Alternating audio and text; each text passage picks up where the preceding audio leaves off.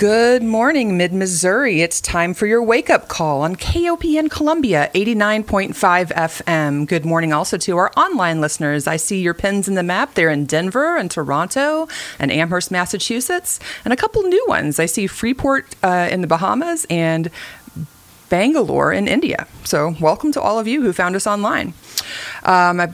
Let's see, got distracted by the India pin. That's just amazing. Today we're expecting a high of 57 degrees with scattered thunderstorms. So you want to grab your umbrella if you're here in mid-Missouri as you head your way out the door this morning, and stay tuned for a full weather report after these news headlines. So we have an update on a story that I believe Samir brought to you earlier this week. Allison Kite of the Missouri Independent reports that workers accusing management of a St. Louis nursing home of unfair labor practices returned to work yesterday morning after walking out last week. Their union, SEIU Healthcare Missouri, released a statement following the end of the strike, which sought to secure higher wages and levels of staffing and stronger safety protocols for workers at Blue Circle Rehab and Nursing, which has a history of deficiencies identified by federal regulators. The workers called for investigations by St. Louis and St. Louis County into Blue Circle and two other nursing homes with similar ownership, Chestnut Rehab and Nursing and Big Bend Woods Healthcare Center. And so just thought I would give you an update on that. They are back to work. Hopefully they had some of their demands met. And then here closer to home in election news, Blake Willoughby announced his run for reelection to the Columbia Public School Board of Directors yesterday. There will be 2 seats open on the April ballot. Willoughby is the first candidate to announce. Related to that, the school board unanimously voted to extend their current COVID mitigation plan for another month on Monday night.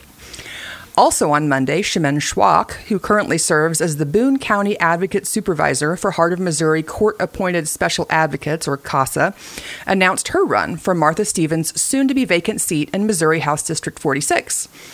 Republican Senate Majority Leader Caleb Rowden also announced yesterday that he will not enter the already crowded competition for the 4th District congressional race. So lots and lots and lots of things going on there in both the municipal election in April and what's going to be coming up to the primaries in August. Getting really interesting. On Wednesdays here on the Wake Up Call, we check in with John Dupuy, who's the host of Tech Radio right here on KOPN. Good morning, John. Boop, push that button, and now I can say good morning, John. Good morning. How are you? We've got some very interesting. Oh, pretty good. Pretty good. So tell us. We got two interesting broadband stories going this morning. Okay. The second one's kind of an announcement, but anyway, this is kind of a follow-up on the infrastructure bill that passed last week. Mm-hmm. This is part of that infrastructure bill is $65 billion in broadband spending, and because this is the tech thing here, I was going to go and expand on a little bit about what that actually means.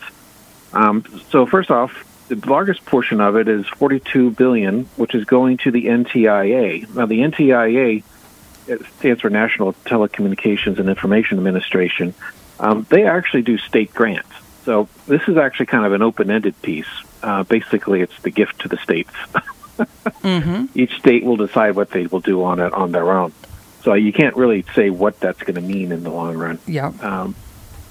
But getting down below that piece, with $14 billion going to the FCC, this one actually will have a very strong indirect effect on broadband uptake, because oftentimes it's not so much that there's not a fiber carrier in the area, it's that the fiber carrier in the area is trying to choose which neighborhoods to go to first, because they're in some areas where there's both copper broadband available and fiber optics available. Adding fiber optics is a challenging choice because some people will stick with the copper. And if you have a neighborhood that has, say, like a 25% of the people take the fiber optics as they come in, and the other 75% lies dormant, that might be a 30-year payback on that neighborhood. And so that really scares. It's just a bad business. It's bad business for the broadband carriers that you're saying. Right. Yeah. Whereas if it's 50%, that changes the whole game. So what this does is it's for affordable broadband. It's for people that can't afford broadband. Yeah. It makes it easier for them to pay for the slightly more expensive fiber optic, which increases the take rate, which makes it much more compelling for a fiber carrier to come in and actually lay the fiber. Well, that explains why sometimes, like I know Socket would send a postcard out and you would get it and it'd be like, for $10 you can reserve your spot. So they were feeling that out. They were trying to figure out how many people in this area, I guess, are going to commit to this, even if it's only like a $10 commitment, so they could decide where to move next. So that makes a lot of sense, actually. It does, right? Because the difference between a 5-year payback on your investment and a 30 or a 40-year payback is huge. Well, the people involved will be dead in 40 years. They're never going to live to even see it, most of them. So, interesting. It's an interesting take. At any rate, there's also the $2 billion of this specifically goes. I've skipped a whole bunch of carriers that are getting it because, frankly, they're very specific for different things. Right. But $2 billion goes to the RUS, which is the Rural Electrification System. That's their new version of that. Okay. And they're the ones that actually install fiber in rural America. Wonderful. So that'll have a big impact on rural Missouri.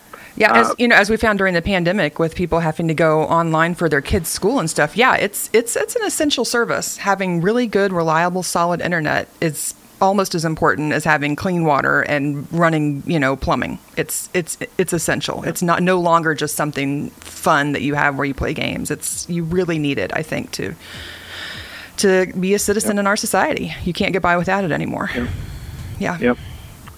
Now, none of these things, other than perhaps the one that was going to help with assistance, is going to help Columbia itself a lot. But the surrounding communities may see a lot of impact from this bill. Yeah, there's a lot of people listening this morning that aren't in Columbia. I mean, we go all across mid-Missouri, and so I'm sure this is going to have, really far-reaching effects and really important, really be a real quality of life game changer for some people that are listening out in the rural areas that our signal reaches. Yeah. Before we run out of time, though, if you want to, if you are in Columbia, though, and you want to speak your voice about broadband availability in Columbia, they are having a city meeting today, just coincidentally. Okay. It's today at 6 p.m. at the City Hall Conference Room, 1A, 1B, and you'll get a chance to speak your voice about broadband in Columbia if you want to. Columbia is an odd scenario because most cities are trying to get the one fiber carrier to come in. And Columbia has 3 of them with the same territory, which makes things complicated. So what's the meeting about tonight? Do you have a sense? It's basically where you get to air your complaints. Oh. They're looking for solutions, too, but I somehow doubt a random person's going to walk in with some kind of solution. Yeah, so a citizen might go if they're not receiving decent service where they live. They could make that known, I guess, or what would you envision that happening? It's not just so that you all know, it's not a tech support session. They're not going to stick your people there. I'm just trying to envision what somebody who might be motivated to go. They're trying to get a feel for how things are going in Columbia. Okay. And I know full well because of my involvement in the industry in the past here in Columbia. There's some areas of town that are lit up with fiber and everyone's happy. There's some areas of town where they can barely get DSL or cable modem. Yeah. And it's very fractured. Yeah. It's like a map with a bunch of spots of fiber and these little slivers winding all around the city. Where people can't get anything. So if you're listening, very frustrating. So if you're listening this morning and you're one of the people that falls in those dark cracks, that might be somebody who would want to show up tonight at 6 o'clock at City Hall and just let it be known that they don't have good service and they would like some. Yep. Yeah. Okay. It. Good. Okay, cool. All right. Well, John, thanks for that. That's important and timely news. Appreciate it. And if you like that kind of news, you can follow John on the web at tech.radio. Let me quickly do our full weather report. Tonight, we're going to see scattered thunderstorms with rising chances throughout the day, peaking at 11 p.m. tonight with a 91% chance of rain, according to Weather Underground. It'll cool down to 44 degrees overnight. The rain should completely clear out by Thursday morning with a high of 56 forecast for tomorrow. The weekend will be cooler with highs in the low to mid 40s and a projected low of 29 degrees Saturday night. It's 56 degrees outside right now and upstairs downtown Columbia. Democracy Now! With Amy Goodman is next. KOPN, Columbia.